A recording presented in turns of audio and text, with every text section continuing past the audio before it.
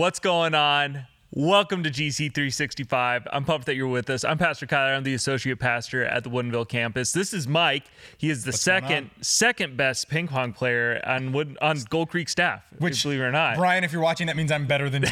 Although I've never beat you. Yeah, I was gonna say who actually won. Cheats. He does cheat. Can we? This is on into the GC365. We have like video evidence of this, and I do want to make sure that this is on record. Brian serves illegally. Yes, so when he plays throws the ball to his paddle. Well, he's left-handed, which is already a strike against him. Yeah, and he throws it to his paddle, which is not legal. Not legal.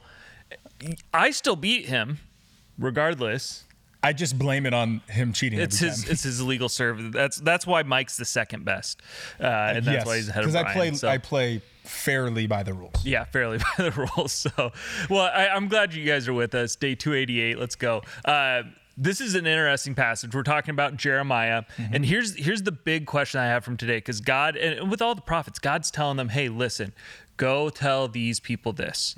And this was an instance where people didn't want to listen to him. People were about to kill him because of what he said.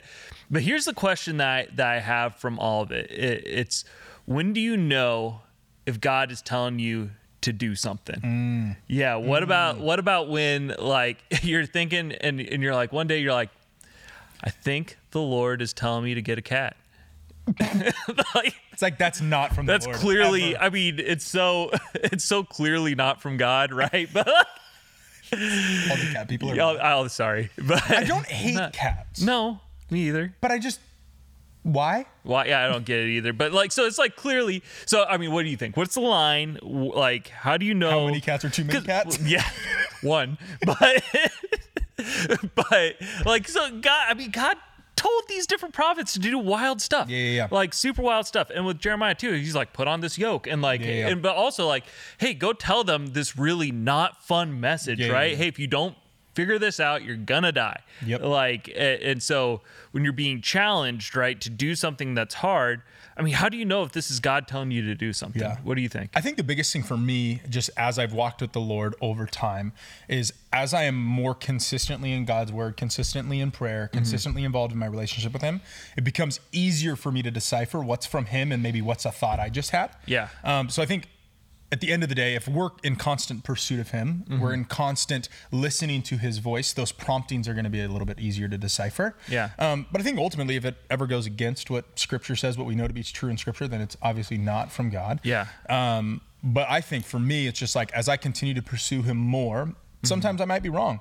Yeah. That's fine. Right. But as I pursue him more, get used to hearing his voice more, it's easier to decipher what's from him and what's not. It really is. It's trying to make that voice as clear as possible, 100%. right? Making sure that, like, man, that your line, your pathway to God, right, is as unimpeded as possible too.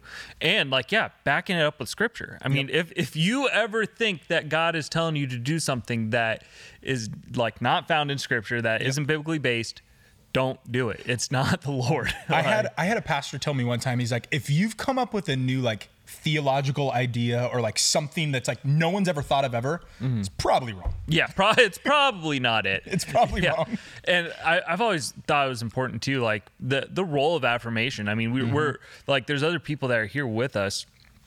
Man, if like, I've had people come up to me and say, hey, God's telling me to do this thing. Like, I'm so certain of it. I'm so certain of it. And like in my head, and they're asking me to be a part of this thing and do this thing, right? Sometimes it was in the case of like serving in a ministry where I knew that they weren't really going to be a fit or you know, wanting to do something.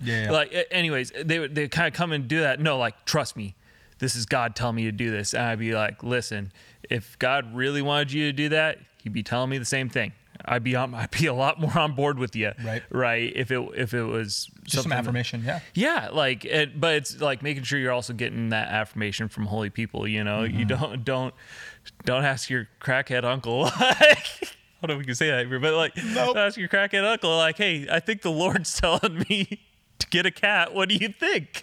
We shut it down. We shut it down. Shut it down. Yeah. So not from the Lord. Yeah. And make sure you're getting your affirmation from the right people, you know. In all seriousness. In all seriousness, right? In all seriousness.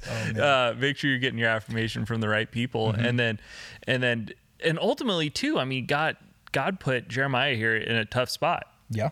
You know, and God will put you in tough spots. 100%. He's gonna, you know, it's not like God's trying to ultimately like hurt you or harm you or anything like that, but he's gonna challenge you. Oh yeah, he's going to put you in some hard situations. Yeah. Making or asking you to have some hard conversations. I've noticed that just in leadership. Yeah. It's like you got to have hard conversations all the time. 'Cause Right. the more you push them off, Right. they get worse, Yep. and worse, Yep. and worse. Yeah. So make sure you guys are figuring that out. I mean, I don't know. It's so hard to discern sometimes because sometimes it is the small things, right? It's asking for God's guidance and directions on some of these small things, and man, just make sure that voice is as clear as you can possibly make it, and that you're doing the things, that you're taking the steps, that you're staying plugged in on the one you're reading and everything like that. How hard is it for you? I'm gonna let you guys in on Mike's life. Mike decided to get a flip phone this last year, and he wears it on his belt. Just to be Not today because I got I gotta be Doesn't honest. work. I got sweats on today. Yeah, it doesn't work with sweats. I want to see you make it work. Just wear a well. I do have a flip phone though. This is real. Great. It's a real thing. It works. I try to text him things that require long replies, It's like multiple so that messages? so that he has to like T9 it back to me.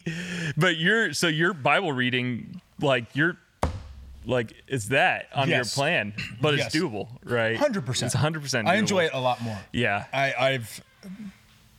When I read, I have to slow down. Yeah. You know, and I actually have to if I don't understand something or whatever, I can go back. It's not just, I'm just farther down the listening. If I learn to read one day, maybe I'll do that. Yeah, we've been praying for that We've for been him. praying for me to learn to read. It's a struggle. Man, it's the New Testament today too. It was really brief, really brief. But here's what I love about it: Paul being a massive leader in the church, right? He's the guy who's literally telling these churches what to do, and like helping direct them. For sure. He said, "Hey guys, pray for me." Yeah. Man, it just points out that no matter how big of a shot you think you are, right? No matter how much you think you got it together, man, have people praying for you. Yeah. And I do kind of wonder, like, I know that there's people in my life that pray for me. For sure. Because there's been people who've told me that they pray for me, right? That say, like, I love when somebody tells me, hey, I'm praying for you by name, right? It's not just like, hey, I'm praying for all the church pastors. No, I'm praying for Kyler Barnes right now. There's people that have told me that before, and it's been massively impactful. But how do you kind of assure and make sure that you have people praying for you?